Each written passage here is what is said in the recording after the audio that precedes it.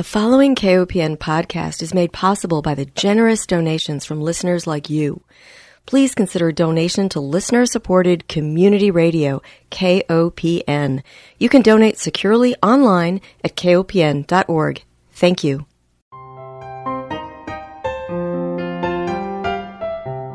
Hi, welcome to Food Sleuth Radio, where we help you think beyond your plate. I'm Melinda Hemmelgarn, a registered dietitian and investigative nutritionist on a mission to connect the dots between food, health, and agriculture and find food truth. And today I am delighted to welcome my guest, Ms. Jen Wheeling. She is a holistic rancher, regenerative farmer, and one of several of the James family siblings who live and operate agricultural enterprises on James Ranch. The James Ranch is just north of Durango, Colorado. The 400-acre ranch has been in the James family since 1961 and is now home to the original owners, 4 of their 5 grown children, and many grandchildren. So this is a multi-generational ranch. Each family has their own business on the land and is responsible for its success. The James family raises pasture-fed and finished cattle. They grow flowers and vegetables. They have a tree operation, a dairy and cheese-making business, and a successful market and grill where they sell products from the ranch and from neighboring farmers and artisans. Now, while each farm operation is owned and operated separately, each enhances the other, and that's really what makes this ranch magical.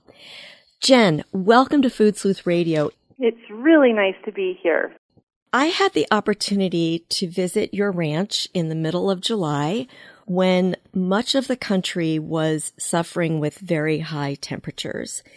And I found your ranch to be quite idyllic and eye-opening in terms of what a ranch and what a food system could look like with the right plan.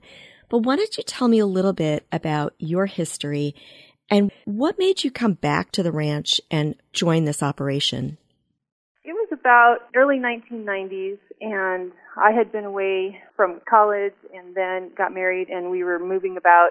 And we learned that my dad and mom had reached a point where they couldn't manage the ranch and had decided that maybe they would just go ahead and sell the place, turn the place into a golf course and housing development.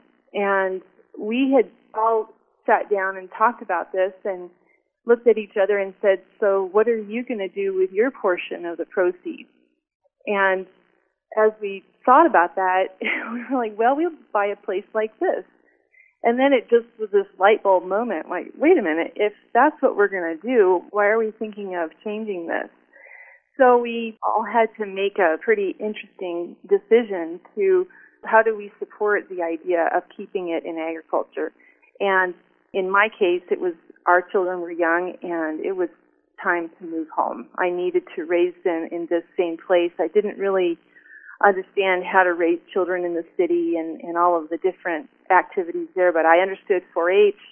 I understood open space and letting them be able to run free and explore. And so we had to contemplate what we would do because the folks were excited to think that we would all come back. It's just they said, bring an enterprise because we can't afford to pay you. And as each family member wrapped their head around that, it was just this really great opportunity for us to say, what would I do if I was able to choose my activity? And in my case, it was organic farming, and so it was an easy thing to contemplate. It wasn't an easy thing to do. That's how it works, right? Right. Well, I think it's so interesting that this rich food-producing area could have been turned into a golf course and housing development is pretty scary because I think we take for granted that food is always going to be available to us, and yet your ranch is feeding your region. Yes, it is now, and historically speaking, the Animas Valley was the breadbasket for our region. They fed between potatoes and apples and beef and hay. The miners up in Silverton, it was the backhaul for the train heading to Silverton loaded down with food for all of the individuals up there in the late 18 and early 1900s. eventually the farms or the orchards were famous for all the apples and produce that they produced that were shipped around through northern New Mexico and around to Pueblo and the eastern slope of Colorado. But I think it's an idyllic location. It's really beautiful here. We're in the middle of the San Juan Mountains, and we have these iconic red cliffs that we look at every day, and people come here and fall in love with Durango and its climate and its resources, both from the activities, the mountain biking and skiing and all that kind of thing, but also it's still small enough to feel like a community. And I think in my lifetime, I've seen it explode in houses and influences from the outside world, and people all need to eat. So I think when it came to that golf course decision, we were a little bit in competition with another family ranch down the road from us. And in actuality, I think when the siblings learned that this was on the plate to go into a golf course and we put the brakes on, the other family went ahead and finished. And so there is a golf course just down the road, and they have 18-hole golf course and many homes. So I think in hindsight, it was who was going to survive, because at the time the real estate market wasn't much, and Dad and Mom were in a tough situation. And I think when we made that decision to keep this land in agriculture, it was a little scary because it was an easy answer selling it for real estate. It was harder to keep it in agriculture. And we just all buckled up and figured it out. So. Yeah. Ironically, you're feeding all of those people that are playing golf and living on that former ranch. Right. Well, yeah, no, they are our best customers, because we did end up putting at this point, 2/3 of the ranch is in a conservation easement. And I think that there's a lot of people who look at this place as the last open space, and as development encroaches all around us. So it is one of those valued things when people say, what's most important to you? Oh, open space. Well, good, because this is it. Right. Well, I should set the stage also when I mentioned mid-July. In order for me to get from my home in Missouri to Durango, Colorado, we had to drive through Kansas, and western Kansas and eastern Colorado are known for their feedlots. And I did some research prior to our conversation, and I found that one of the largest feedlots in our country is located in Colorado, and they have 100,000 head of cattle on the same acreage that you have, 400 acres. So wow. Tell me how many cattle you have on your ranch? We have, at our maximum so far, I think we've been up to 195 head, and that's just the beef. We have, I think he's up to about 40 head of dairy cows, my brother, and we don't use the entire ranch. For the two cattle operations represent roughly 80% of the ranch. We also have the tree farm, the vegetable farm, and then you factor in the area where the market and the grill are and things like that. So I think we're using like 350 acres for the respective dairy and beef operations. But man, that's a lot of cattle to jam into 400 acres. And I mean, it's just an entirely different mindset. The fact that our cattle have base, they don't get sick because they've got open space and bright sunshine and green grass and fresh water. And we don't have the complications that an operation that holds 100,000 cattle in one space at one time. I don't know that the world understands that that's not healthy for the animals. It's not healthy for the humans, because when you're that tight, then there's antibiotics that become mandatory in order to get those animals to survive. And those antibiotics get passed on to the humans who eat the food. So it's a little heartbreaking, and it's hard. I mean, I know when you drove through, the smell was horrible, probably. Oh, the stench. You cannot hold your nose long enough to get through that region. And in addition, that stench also transfers. And so you think about not only the health of people who have to work in that environment, let alone the animal health, but you think about the neighboring communities and how those individuals must feel trapped, because they face that stench every day that impacts our health. It impacts our water quality. You have chosen not to use commercial fertilizers, herbicides, insecticides, pesticides, or hormones for decades on your ranch. And yet you still manage to have a healthy operation, a healthy herd. You are grass-fed and finished, so there's no corn, whereas the animals on the feedlot are receiving food that they were not meant to consume. Tell me about why you made the decision to raise animals like this. I think that there was a time when my parents, who started the beef business, looked at what was our greatest resource. And in our situation, we have two fantastic resources: cool season grasses that are native species, that are perennial, come up and do their job every year, and we are irrigated. So we are very fortunate to have an abundant source of water. And so the idea that what could we do with all of this cool season grass in the early 90s, 100% grass-fed and finished, wasn't even a concept. I mean, people were like, you can't possibly finish an animal just on grass. And my folks said, we're going to try. So they went to lots of conferences and different places in the world, that New Zealand and around, trying to learn how could they possibly make this work. And it was a lot of trial and error and learning how long that it was going to take longer to finish the animal. Most of those feedlots are finishing animals at 15 to 18 months, and ours will finish between 24 and 29 months. So you have to configure your beef operation differently when you're holding an animal for an extra year. Mm-hmm. And I think that by having it be open, like fresh grass, bright blue skies, very little stress on the livestock, we work them on foot.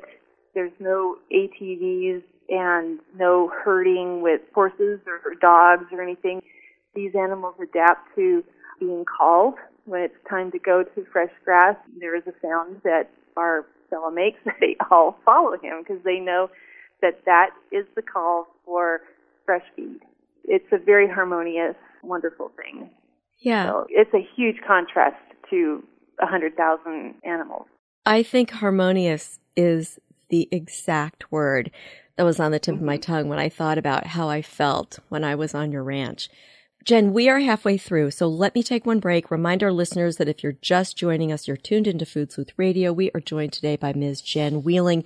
She is a holistic rancher, regenerative farmer, and one of several of the James family siblings who live and operate agricultural enterprises on the James Ranch, just 10 miles north of Durango, Colorado. One of the things that I learned about your ranch that I thought was worthy of mentioning to our listeners is that you were introduced to the concept of holistic management.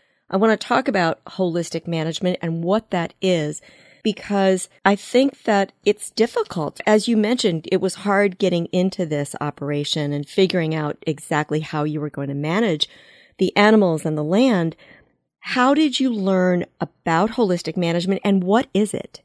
Okay, so my parents in the early 90s were facing a crossroads for the whole golf course thing, and they were introduced to holistic management by a friend of the family who basically said, in holistic management, you create 3 goals: quality of life goal, future resource-based goal, and financial goals. And by creating these goals, you're setting a framework for how you're going to make decisions about the land, about your life, and about your finances. And this framework was what my parents needed, because Dad and Mom had always been in charge, and they made the decision. I mean, it's this very typical agricultural, patriarchal kind of setup. And I think that when holistic management said, if you want to live like this, then this is how you're going to achieve that goal. And it gave them the opportunity to say, okay, this decision doesn't match our goal, so we can't use that. We have to figure out a way to match our goal. And I think then my siblings and I looked at it and said, so we all get a voice, and we all have to agree that this is how we're going to do it. And instead of being one person and everybody else follows what they say, it's all of us making decisions by consensus and agreeing to do the work together. And I think that's what saved the ranch, because Dad was used to making the decisions, but I think he was fearful of making such huge decisions, and by holistic management dispelled that fear, and we all are in it together. Right. Another thing about your ranch, well, there are several things about your ranch that I find really attractive, and why I wanted to have you on with me is that this is such a fantastic national model. You have been able to keep young people on the land, and each year you take in an apprentice from the Quivira Coalition's new agrarian training program so that you are passing along your knowledge of regenerative farming. And yet most young people who are getting degrees in agriculture, I don't think they're trained in this holistic management way, at least if I understand what I see as the land-grant college educational programs. Would you agree with that? I would say yes to that. Holistic management got started, I think it got started back in the 70s, and its presentation was, Alan Savory is an amazing individual from South Africa who had this idea about grazing and how grazing was going to emulate the wild populations in Africa, and how we, in so many different continents, are not following this idea of animal impact and moving livestock quickly through grassy areas. If you can imagine the American bison or the gazelles and zebras that just are on a constant move and spreading their manure and stomping it into the ground and disturbing the ground.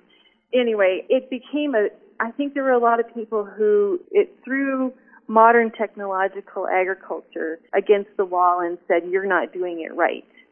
And it offended a lot of people in big agriculture that somebody would say, what you've been doing all these years is actually detrimental to our world.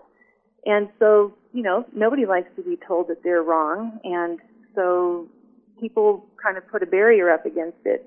So in the land-grant agriculture schools, holistic management as a grazing technology isn't something that people want to support. But I think that we're starting to see holistic management morph a little bit and become more about how to reclaim the land that has been abused by overgrazing and the methodologies historically taught in some schools. And I'm excited as young people come to us and they say, my grandfather has done it this way forever and he won't consider a change. So I'm coming to you to learn so that when my grandfather passes, I have something to go back to and I can start working there.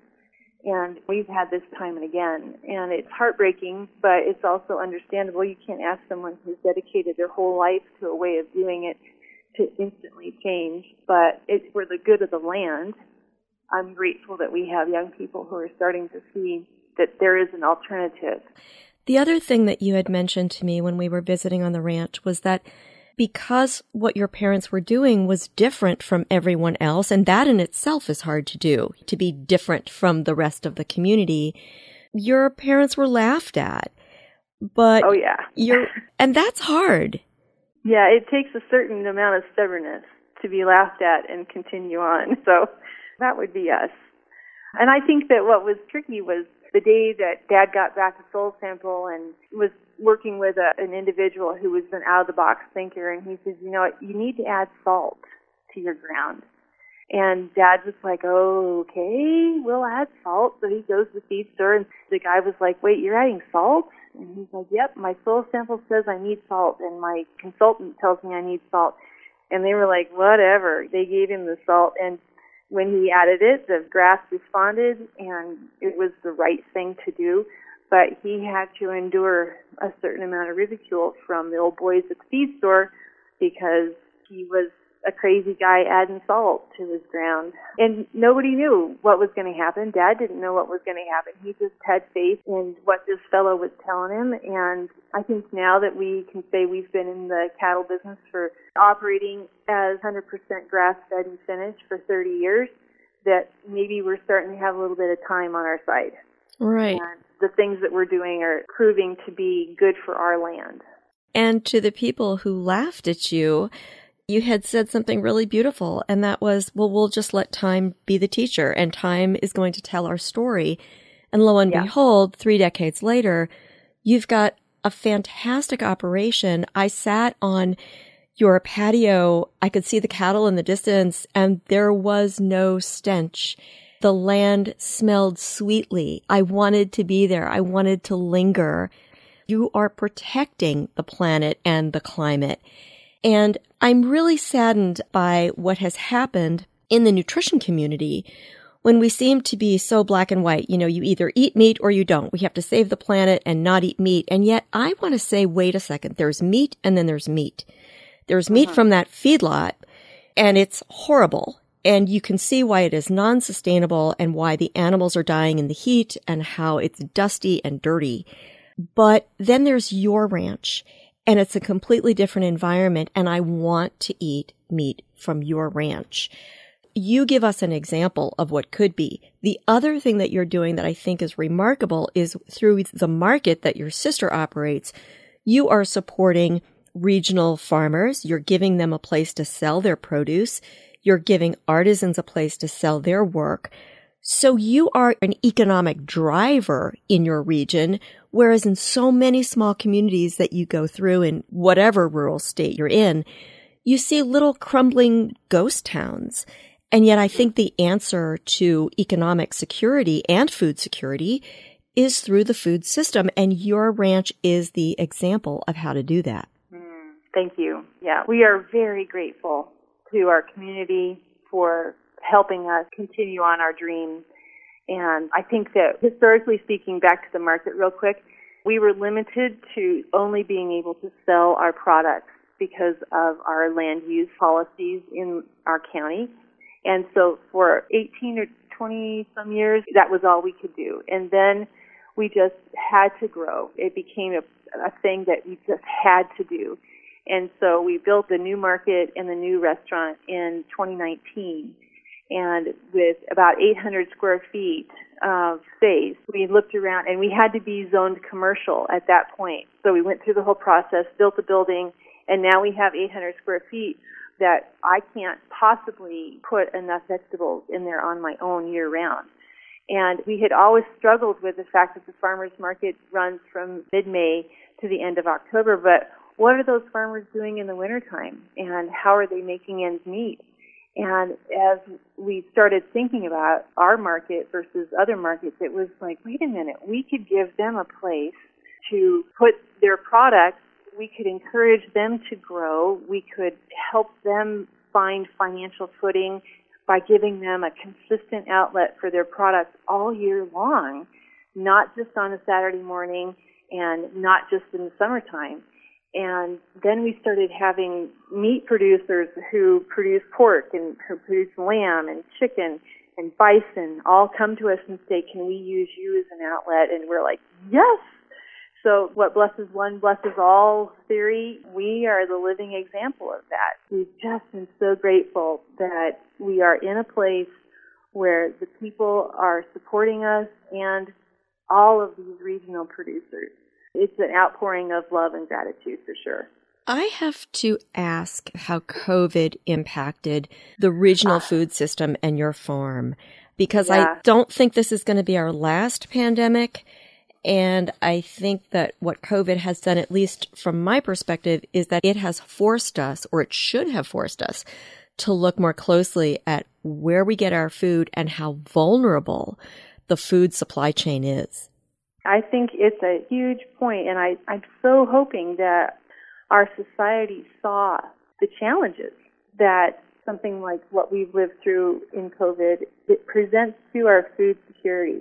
When all of those meat packers had to shut down because of COVID, and all those head of hogs, I can't remember the number, but hundreds and hundreds of hogs, because of the production of hogs is such a, there's a timetable, and they reach a certain point and they get killed, and. But if you can't kill them, now what do you do with them?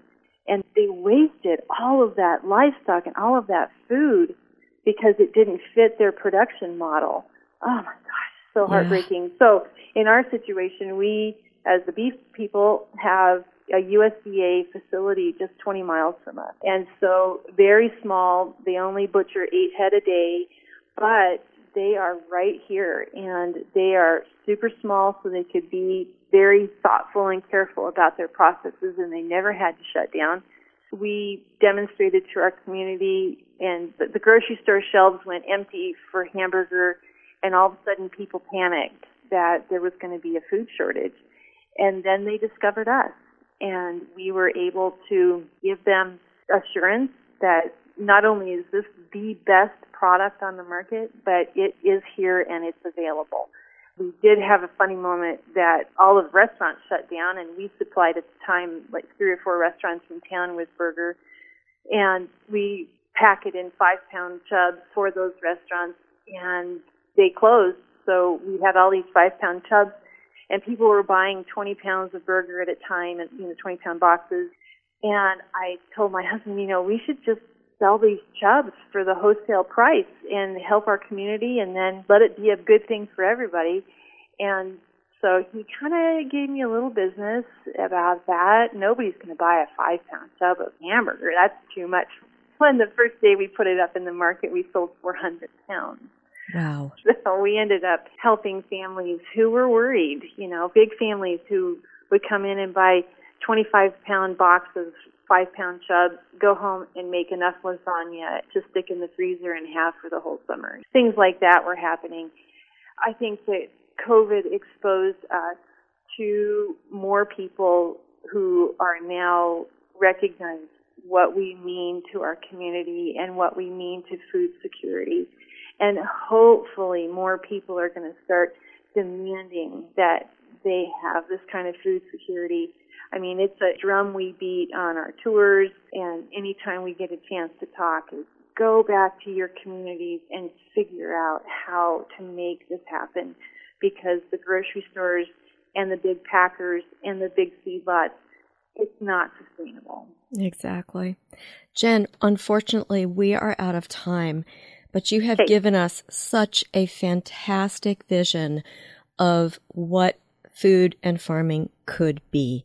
I want to thank our listeners for joining us. Remind everyone that Food Sleuth Radio is produced by Dan Hemmelgarn for KOPN Studios in beautiful Columbia, Missouri. Most of all, I want to thank my guest, Ms. Jen Wheeling, holistic rancher, regenerative farmer, and one of several of the James family siblings who live and operate agricultural enterprises on James Ranch, just north of Durango, Colorado. To learn more about the ranch, go to www.jamesranch.net, and I will provide a link to that. Jen, thank you for your time today and for helping us see a more healthful food system. Thank you, Melinda. It's been a pleasure.